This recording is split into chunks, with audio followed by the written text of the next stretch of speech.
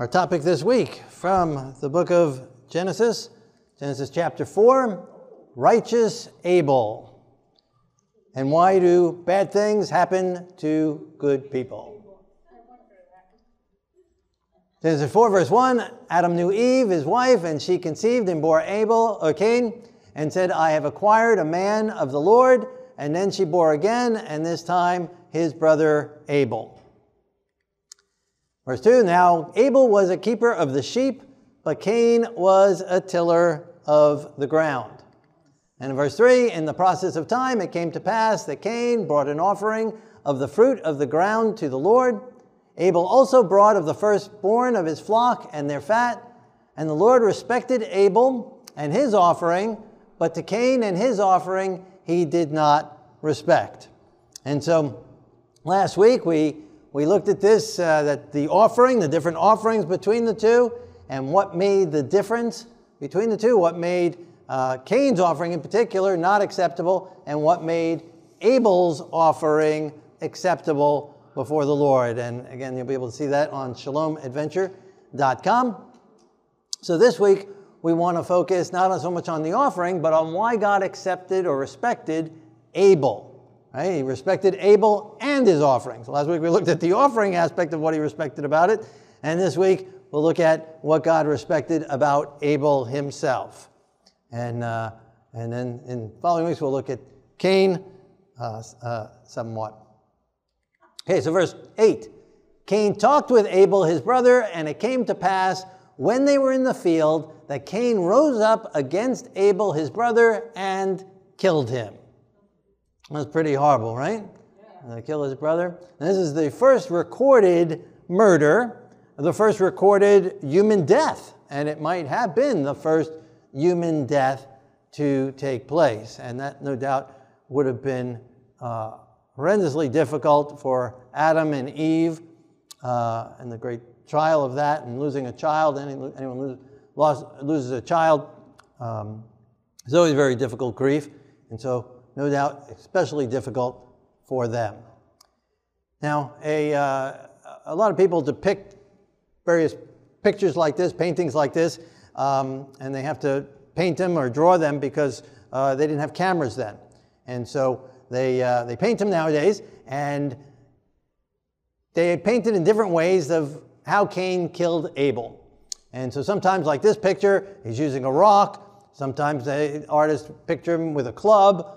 Some use a metal instrument, like maybe, because he was a farmer, and so maybe a sickle or something like that, some knife or something like that he killed him with.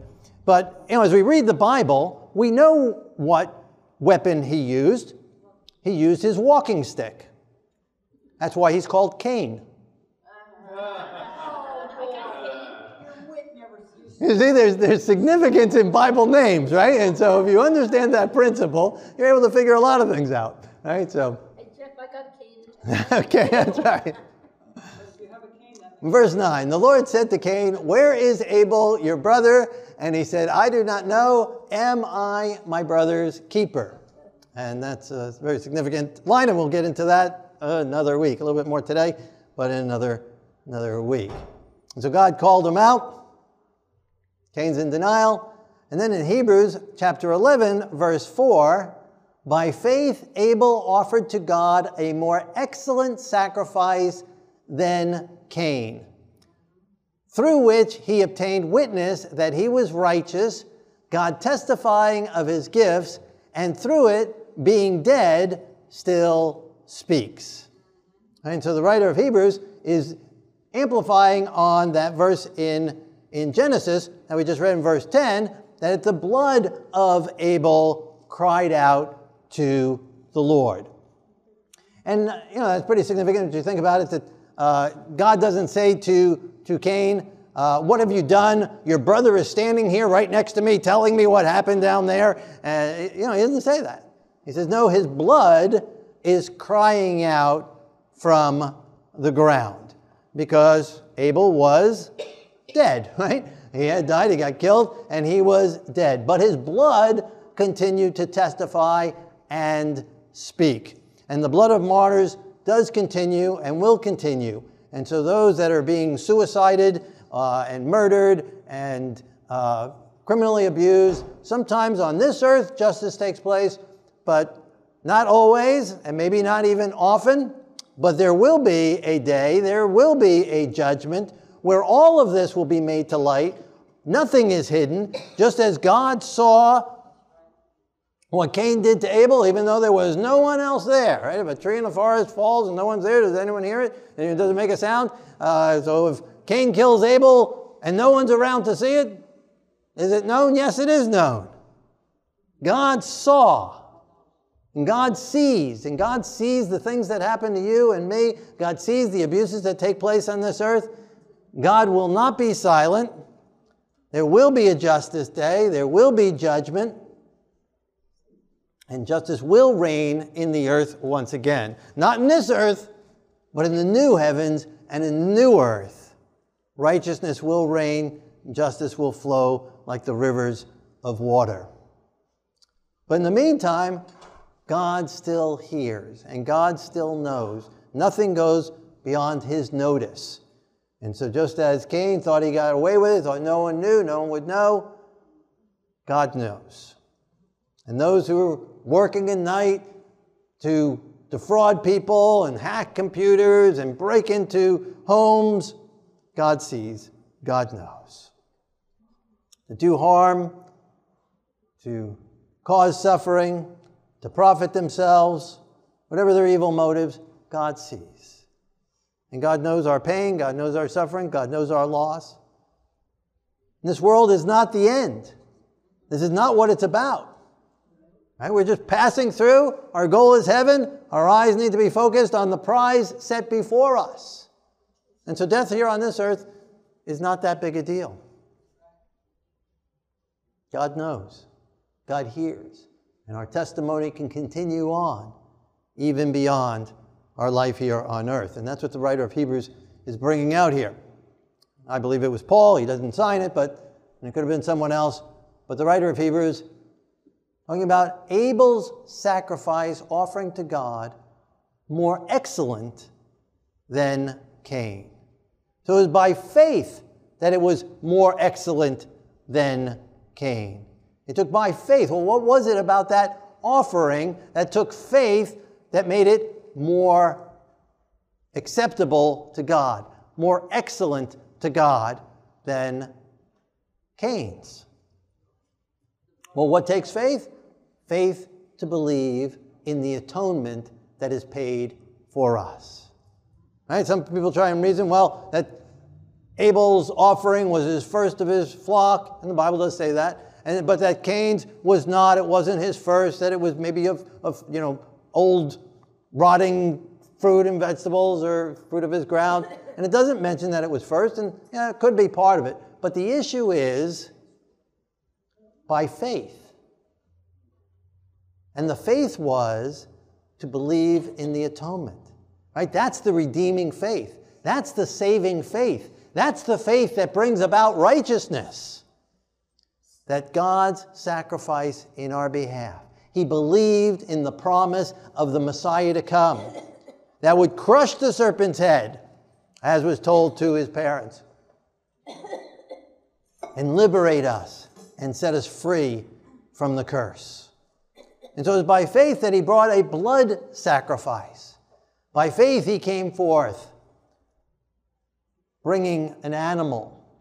Now, no meat was eaten at that time. No meat was eaten for another 1,800 years or so. So he raised these sheep, knew these sheep, maybe knew them, maybe named them, helped raise them, would shear them, would get close to them, hold them, touch them, year after year, and harvesting the wool off of them. I don't know if they drank milk at that time. If they did, he would get very close and milk them. He knew the sheep closely.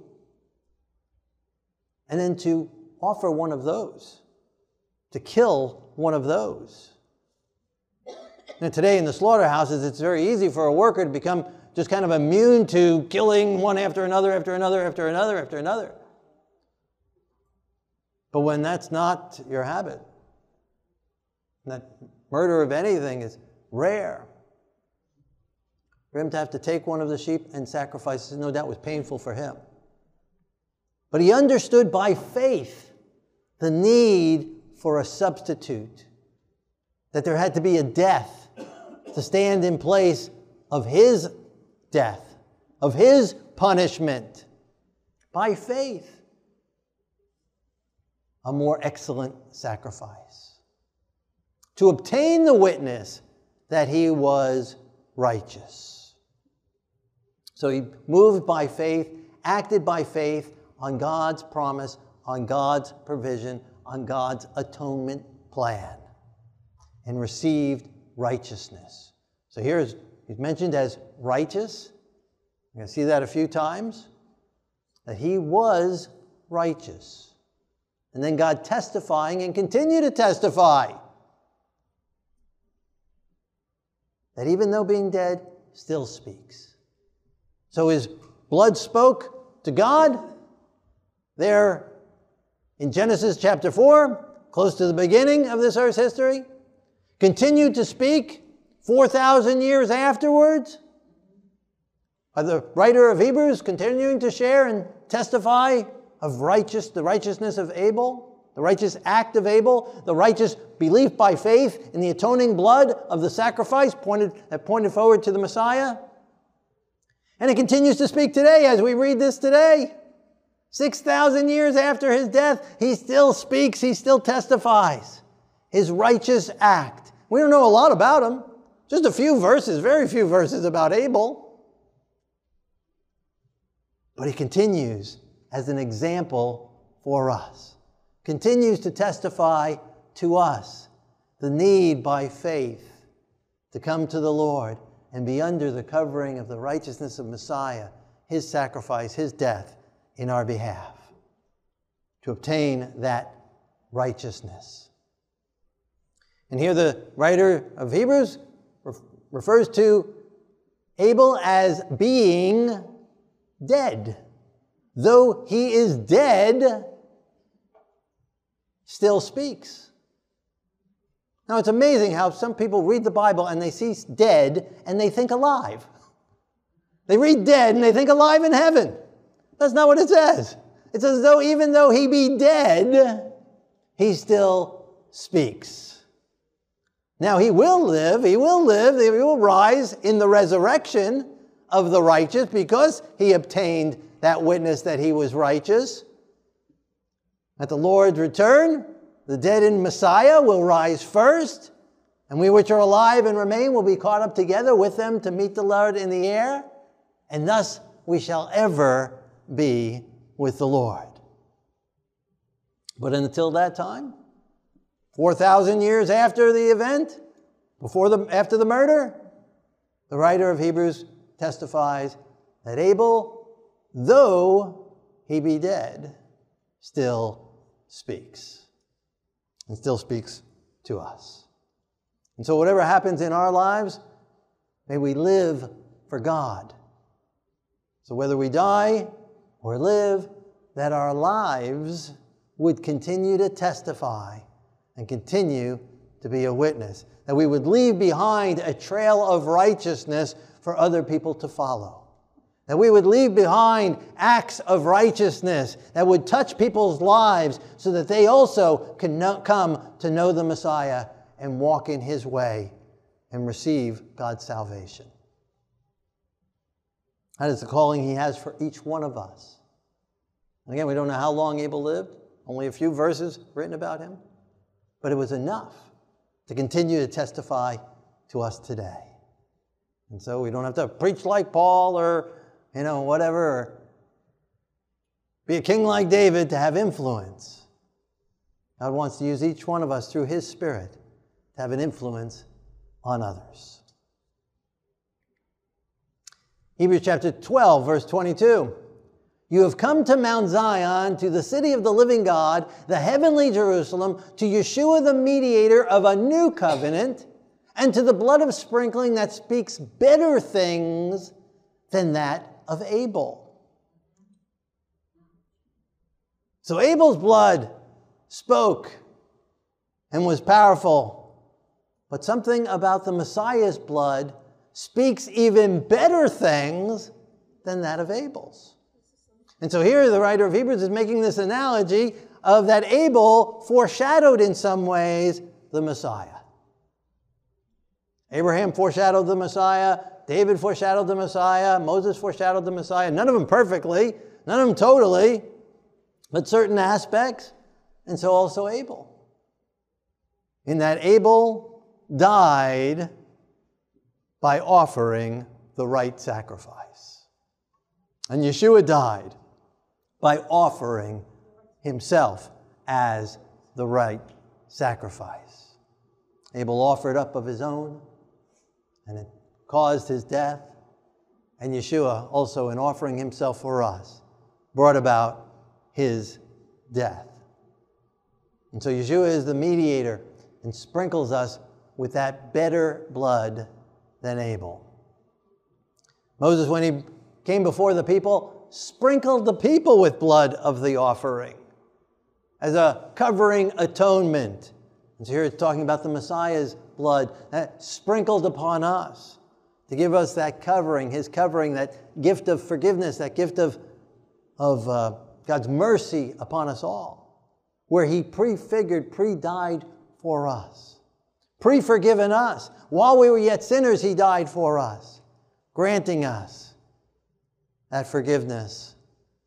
Before we confess, before we come to him, pre-offered to us, sprinkled upon us, covering each one of us.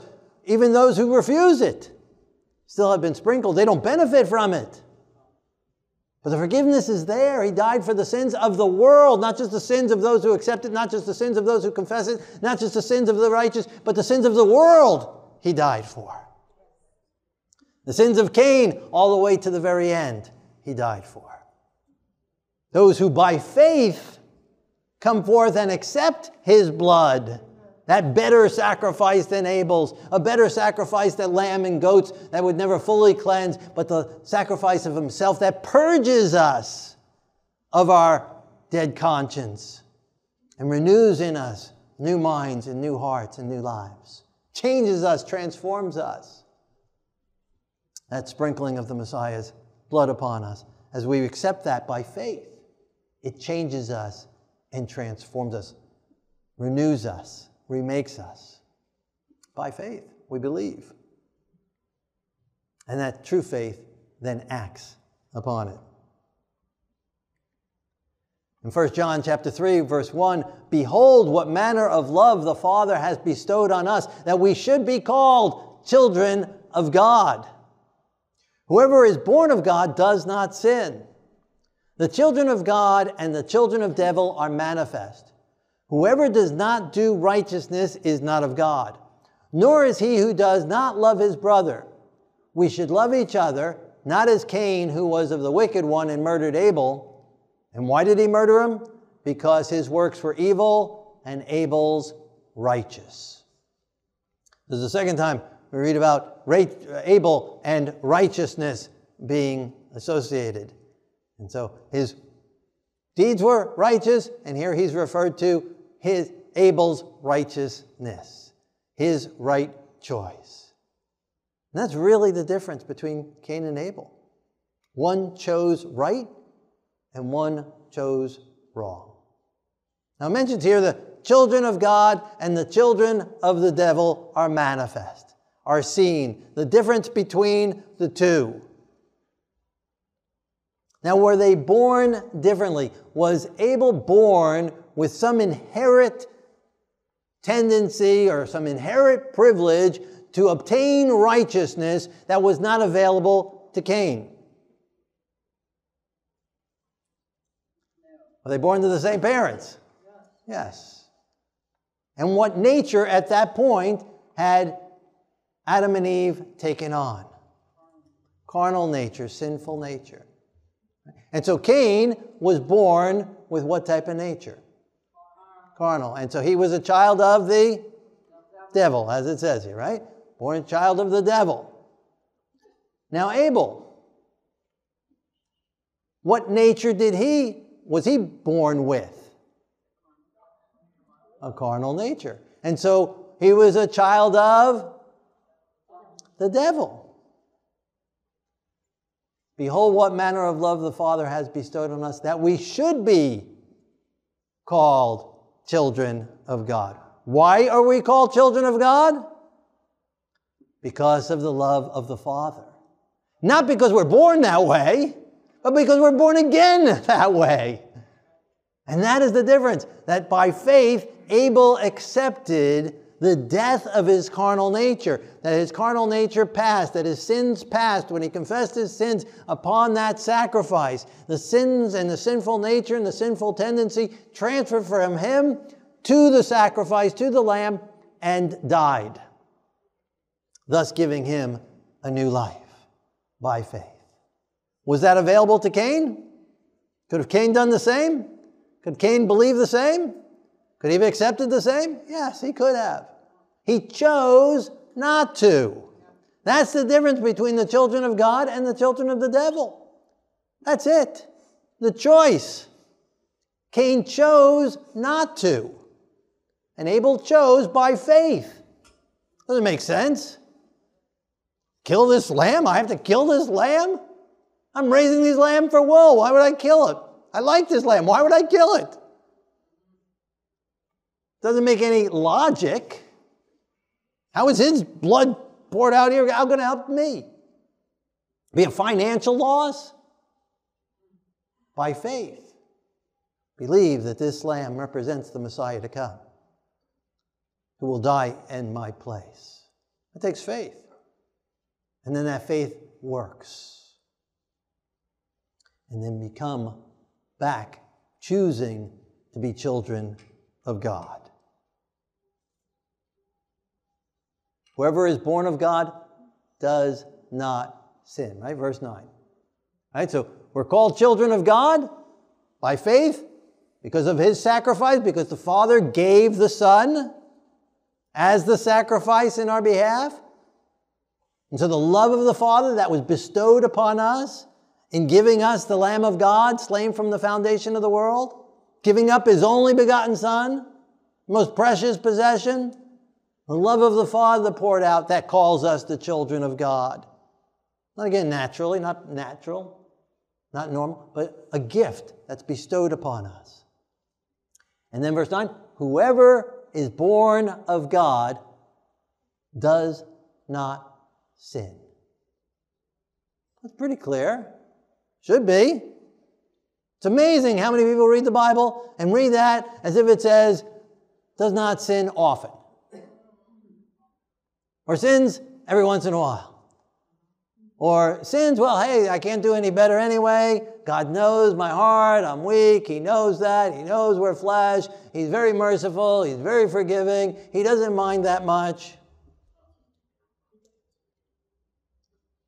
But that's not what it says. Whoever is born of God does not sin. Now, of course, there's a difference between known sin and unknown sin. Not talking about mistake, not talking about forgetting someone's name.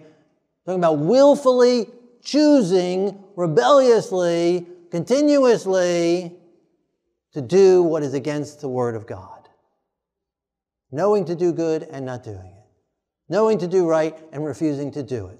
That is a biblical definition of sin that we'll be held accountable for. And there's no reason, when we have the power of the Holy Spirit, when we have the renewing power of God to take away the carnal nature, to deliver us from the carnal lusts, to set us free by his power, to fill us with his Holy Spirit, there's no reason that we should live in rebellion against God.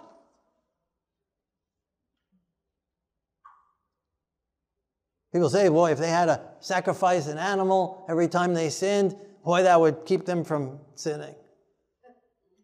It's amazing. People are more concerned about an animal than crucifying the Messiah afresh. When we realize the price that our sins cost, the death of Messiah, that should pain our heart even more. Better sacrifice than the blood of Abel given for us. And so when we see it in light of that, when we receive the Holy Spirit, when we're born as children of God, have His laws written into our mind, His laws written into our heart, the Holy Spirit empowering us from the inside out, there's no reason that we should fall for temptation. He's given us all things to power to resist temptation and to be able to live righteous lives, making right choices for God. Children of God, verse 10, the children of God and the children of the devil are manifest. Whoever does not do righteousness is not of God, nor is he who does not love his brother. And again, that aspect of who's my brother's keeper. If we say that, then we are not manifesting that we are children of God. And so true faith, true acceptance of the Messiah's sacrifice in our behalf will bring about righteousness, will bring about right actions, will bring about right deeds, good deeds. Not that good deeds make us righteous. It's that God's righteousness brings about good deeds. Him working in us, through us, in us and through us. His Spirit empowering us from the inside. If He's living inside us, we believe He's living inside us, then He will be manifested through us. It means the power to love our enemies, to love others, to minister to others, to be more other people focused, to pray for them, intercede for them, care for them, minister to them, to lead people to the Lord, to seek His righteousness, His glory, His honor in everything we do, in every aspect of our lives. And so we should, verse 11, we should love each other, not as Cain, who was the wicked one and murdered Abel. And why did he murder him? Because his works were evil and Abel's righteous. So his first issue was against God. He's angry at God. God doesn't accept his offering. And he takes it out on Abel. Abel really wasn't in the situation. He wasn't, he didn't even have to be there. He didn't have to be in the situation at all. And he could have offered his sacrifice 500 miles away or whatever. The issue was God did not accept Cain's sacrifice because of Cain, not because of Abel. It had nothing to do with Abel that God did not accept Cain's sacrifice. But in spite of that, Cain still took it out on Abel. And it's the same in your life. And the same in my life. We should not be surprised when the people of this world, the children of the devil, the people who choose, who's offered to them, who's given to them freely, free forgiveness, free salvation, if they would receive it, but who choose to reject it, who choose not to allow it to transform their lives. They may say, I believe, but true belief will demonstrate in the life by not openly, rebelliously choosing to sin. They will hate those who are living right. They will hate those who are obeying God's commands.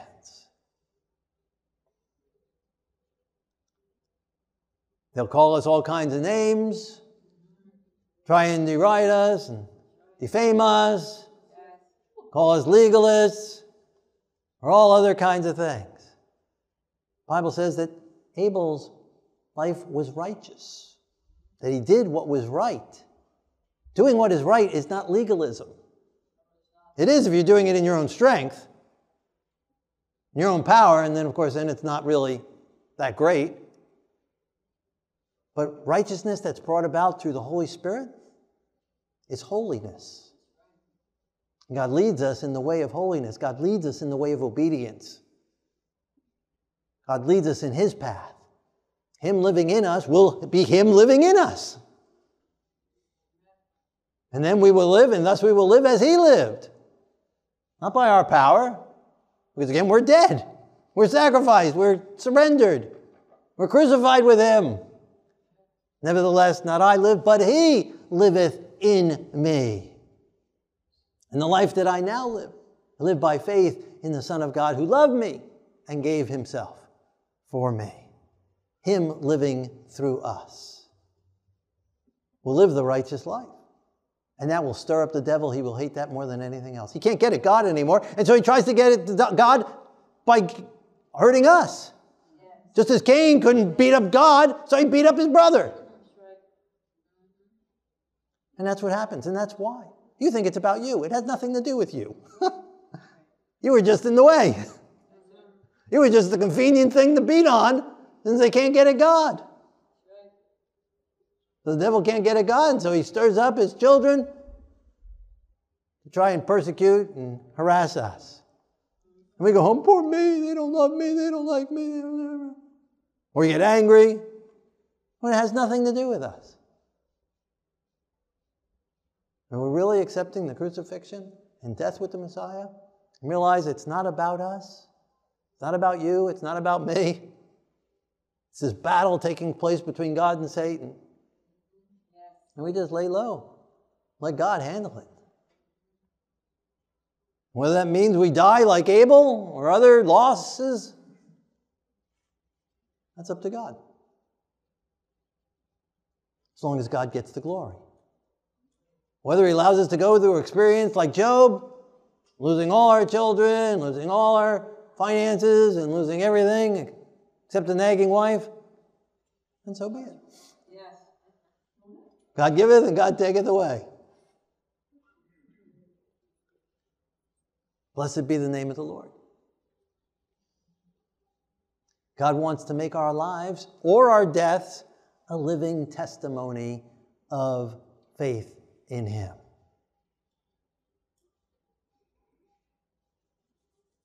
A faith that stands for him. In life or death. In righteousness or martyrdom. To live for him. And in Matthew 25, verse 35, Yeshua talking of the wicked, that on you, the wicked, may come all the righteous blood shed on the earth, from the blood of righteous Abel to the blood of Zechariah. This is Yeshua speaking. And so Yeshua refers to Abel and his blood. The writer of Hebrews and John, they all referred to Abel, and the writer of Genesis, by Moses, right? All referred to Abel as a literal person, as a factual person.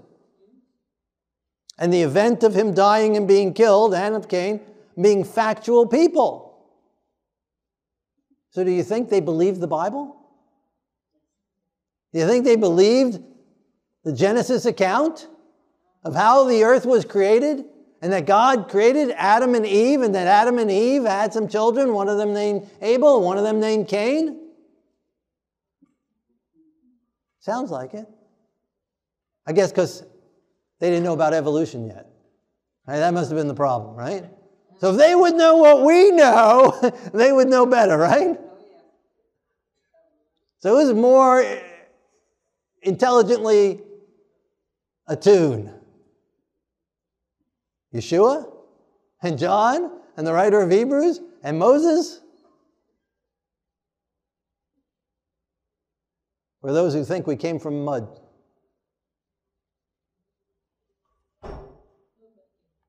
It's amazing that those who profess to believe the Bible try and merge evolution with the Bible, when Yeshua clearly had no intention of doing that. Referring to Abel, Genesis chapter 4, you can't get much closer to the beginning, as a literal, factual event.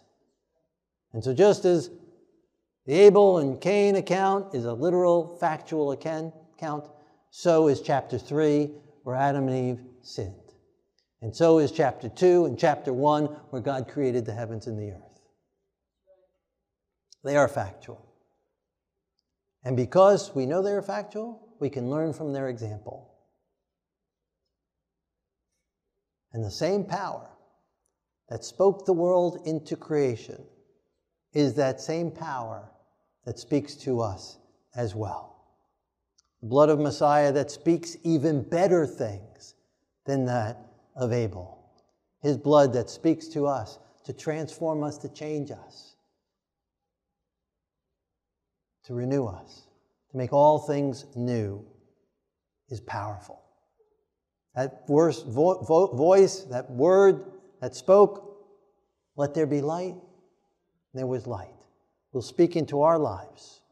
Let there be, and there will be. Out of nothing, created all these things. And out of our emptiness, as we empty ourselves, as we surrender ourselves, as we lay down our lives to the Messiah, out of that empty space, He can create a whole new life in righteousness and in holiness. And so on the wicked, He will hold them accountable, not only for their own sins, but according to this text, all the sins of the world, from righteous Abel all the way to the end of time. They've broken one, they've broken them all. What we've done to the least, we've done to Yeshua Himself. And if we've sinned against Messiah here, then we would have done the same thing that Cain did then. We're no better, no worse than him. You say, oh, I never murdered anyone. I didn't kill my brother. When we speak badly about people, when we defame their character, when we assassinate their reputation, we're killing them. We steal in various different ways, take from people, hurt people, harm people, tear people down, discourage people, purposefully. Cutting them down, not loving them, not helping them, not caring about them. We're no better than Cain. We don't love our brothers. And who's our brother? Everyone who's alive on this earth. And so upon the wicked will come all the righteous blood shed on the earth. He'll hold them accountable. There will be a judgment day. God will make them pay for the death of Abel. It will not go unpunished. The judgment day is coming. And here, as Yeshua speaks of it, He's speaking in the future, because judgment day is coming. The coming of the Lord. The ultimate Yom Kippur day, the ultimate judgment day. Where you judge the world. Separate the sheep from the goats. Destroy the wicked and the devil once and for all. And so, again, whatever has gone through to us, give it over to God. Right? So much so-called counseling today is all about this victimhood. Give it to God. He's the ultimate victim. He's the one who's been hurt the most. And we've been pawns and we've gotten hurt, and Abel's gotten hurt, and others have gotten hurt. We've all gotten hurt in various different ways, some much worse than others. But still, lay it all on Yeshua. Stop carrying it around. Give it over to Him. He's the one who bore the pain. He's the one on whom the attack is. And receive the new life. Receive the new mind. Be born again. Start over by God's grace. Have a new parenthood. Become children of God. Let the old things pass away. And all things be made new. So that we don't have to have the judgment of the things of this world upon ourselves. Give the judgment over to God. Vengeance is His. Leave it with Him. He knows how to do it. He knows when, and He will get Cain at the right time. And we'll look more another week on why He delayed in a very different week. So why do bad things then happen to us? Why did bad things happen to Abel? Why is Abel the one who died and Cain's the one who lives on? Cain ends up with a long life. Cain has children and grandchildren and great-grandchildren and great-great-grandchildren, and there's a whole list in the Bible of his lineage. And there's no lineage for Abel. By flesh, but we're still children of Abel. By faith. By following his faith, by following his example. So why? Why did God allow Abel to die? Why He allowed bad things to happen to us? Why does He allow the wicked to prosper? Why do they seem to go on and have a longer life and have all these great things? And we'll see, we'll cover that, Cain's offspring. They prosper big time. Why does God let them prosper? And why? We'll get into that another week. But why does he allow us to suffer is the question for today. Why does he allow bad things to happen to us? Well, 4 main reasons. Well, maybe lots of other reasons as well. But one, because of free choice. God gave Cain free choice. God gave Abel free choice. Abel made the right choice by faith. Cain chose not to. And in order to be able to give us free choice, he has to give us this freedom to manifest that choice. And so Cain manifested his choice. God would have stopped him, kept him from doing it. God would have stopped Eve from eating from that tree, and it really isn't a test, is there? There's really not free choice there. But God gave Eve free choice, gave Adam free choice, gave Cain free choice. And so sometimes we suffer, sometimes people do horrible things to us because God gave them free choice. For now. But there will be a judgment day where God will hold them accountable for what they did to you and for the blood of Abel all the way to the end. Another reason is because, as an example, like Job, that people can see the difference between the righteous, the children of God, and the children of the devil. And that's what it said. That through this is manifest. Through Cain and Abel, their examples, is manifest the difference between right and wrong. And if everything looks the same, people won't know the difference between right and wrong. And that's part of the problem now. So-called children of God are not living righteously because we've excused it that, well, we don't have to live without sin. We just keep on asking forgiveness the rest of our lives for the same thing over and over and over again. And then we look just like the world. And so nothing is manifested, nothing is demonstrated. The power of God is not manifested or seen. The power of God is the power to change us. And so another reason is for that to be demonstrated, for the judgment, for the salvation of other people, a difference to be shown. Another reason is because we're not in heaven yet.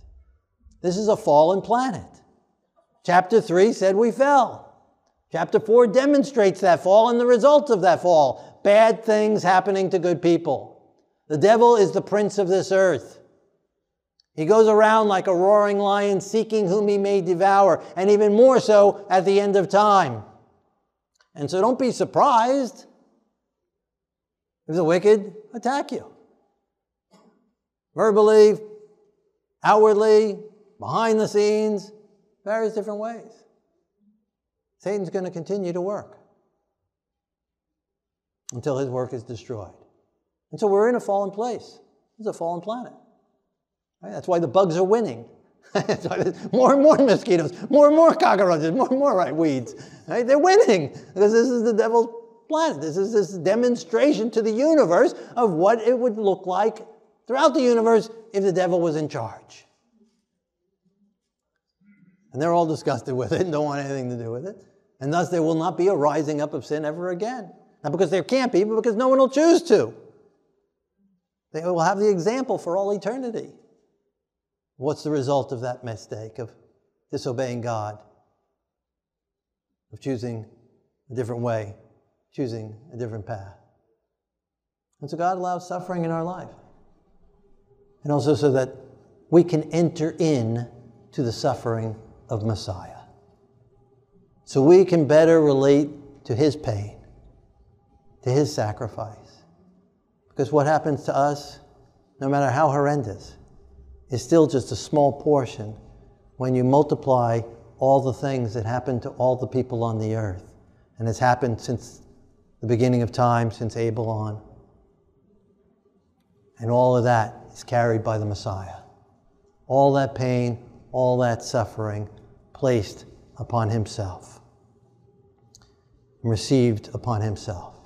And so God invites us to understand what he goes through as the devil accuses him, as the devil brought out rebellion in heaven, as the devil got 1/3 of God's created angels to rebel against him. God invites us to understand and relate to his suffering a little bit in what we go through here on this earth. There's lots of different reasons why God allows suffering. And sometimes another one, I guess a fifth one, is because sometimes we make dumb choices and we bear the results of those choices. Sometimes before we come to the Lord, sometimes unfortunately if we choose to make a wrong choice afterwards, and sometimes we bear the results of those things. That wasn't the case with Abel, at least no reason to believe that. His deeds were righteous and that's why Cain killed him, but that's why sometimes good people suffer as well. And so sometimes we bring it on ourselves, sometimes we're just because we're in a fallen planet. People have free choice to manifest that wrong choices upon us. But whatever the reason, whatever the case, that is what it is. And this is where we're at. And so don't be surprised by it. Don't be surprised when wickedness happens to us. Don't be surprised if we become martyrs, and don't be surprised if bad things happen to good people. You know, there's a lot of people who preach this prosperity gospel, that everything, God loves you and everything's going to go good to you. And people come to the Lord thinking that everything is going to go right from there on out. And then reality hits and then they can lose their faith. But where is God? Where is God when I'm suffering? He's suffering with us. He already went through it for us. No temptation that has taken you, which is common to man. And with every temptation, he will give a way of escape. Nothing comes to us that it did not first go through his okay. That he had to allow it, knowing that he has given us all the tools necessary, that he has given us a proper measure of faith to stand up against it. And only then and then alone does he allow it to come to us. Again, whether to prove him right or to be an example to the universe or an example here on this earth, or for whatever reason, to grow our faith. Lots of different reasons.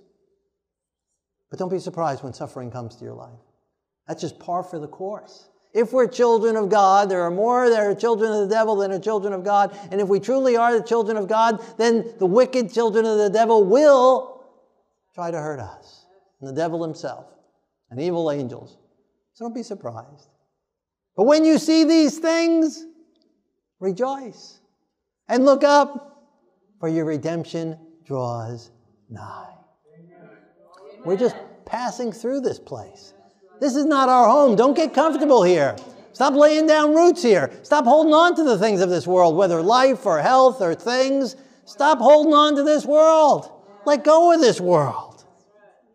And so if someone takes your stuff or takes your life or takes your limb, whatever, we're just passing through anyway.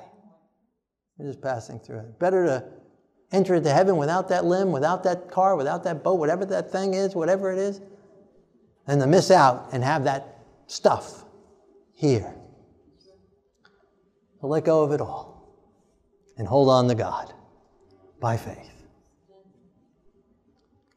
And so, as we take these things to God in prayer, in a moment, whatever applies to you, we can surrender to him.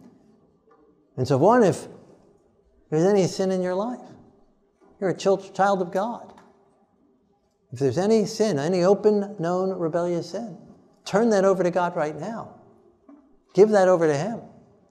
And become born again. Become born anew. Accept Messiah's sacrifice in your behalf. Confess it to him like Abel. Let it pass from you to that sacrifice, to the Messiah. Let it be removed and buried in the tomb, and destroyed and killed and left there. Let the Messiah resurrect a new life in you and give you victory in that area of your life. And go from victory to victory by his grace and by his strength. Secondly, there's some area in your life God's bringing to your mind where you're not properly loving your brother. Some area, someone God's placed on your heart to share his love with, to talk to about, to do some good deed to, and you've been resistant to doing it. Maybe a friend, maybe someone, just acquaintance, maybe an enemy. God's calling you to pray for, to forgive. God calls us to love. And so if that applies to you, in a moment when we pray, you can ask God to give you the ability to love. Again, loving does not mean going and being re-abused. We can love from safe places too. But we still need to love. Third,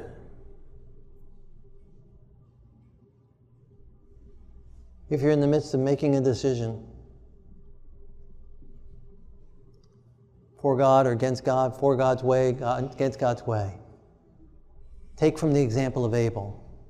If you need more faith, ask God for more faith. When we pray, you can ask God for more faith to make that decision, to make that right choice, to be on God's side. You're being tempted with something, struggling with something.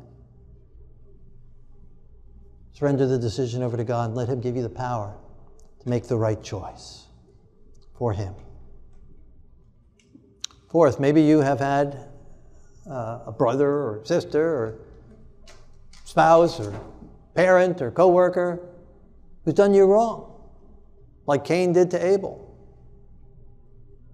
Maybe because you did right, or maybe just because they were angry at the world or angry at something or whatever. Surrender that over to God. Give the pain over to Him. Let Him bear it. Stop bearing it. Stop being the burden bearer. He died to carry our burdens and our weight and everything. Not only our sins, but the sins that were done against us. So stop carrying them. Give them over to Him. Let Him carry your weight. Let Him carry your pain. Let Him carry the grief. Let Him carry the sorrow. Give it over to Him. And accept by faith His love